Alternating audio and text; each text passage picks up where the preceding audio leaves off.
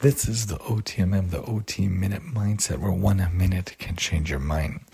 Lots of times over the weeks, over this semester, over this year, I've been trying to do the Wacky Wednesday idea with my students. On Wednesday, I go in a couple of classes, and I try to do an activity for the kids. I work in special ed in the special needs schools with special needs kids, students that have special needs, especially autism.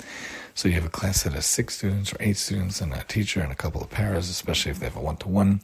So Wednesdays I go to those classes, and Thursdays I like to continue it for some other kids for Topsy-Turvy Thursday, I call it.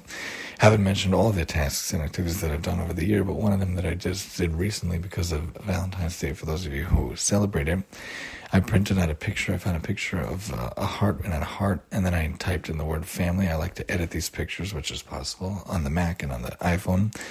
And then I brought the Wiki Sticks, which is a fantastic self-adhesive wax kind of a item. It's a little stick and has many different colors, and you could use it. You can make shapes, numbers, letters out of it. You can make drawings and pictures and objects out of it. So I wanted the kids to use the Wiki Sticks for the borders of the 2 hearts, and then in the middle to use Play-Doh or modeling clay, to make it out. So it's a good task for the fingers. It's good to use at home. It's good to do in the school. It's good to do for a craft.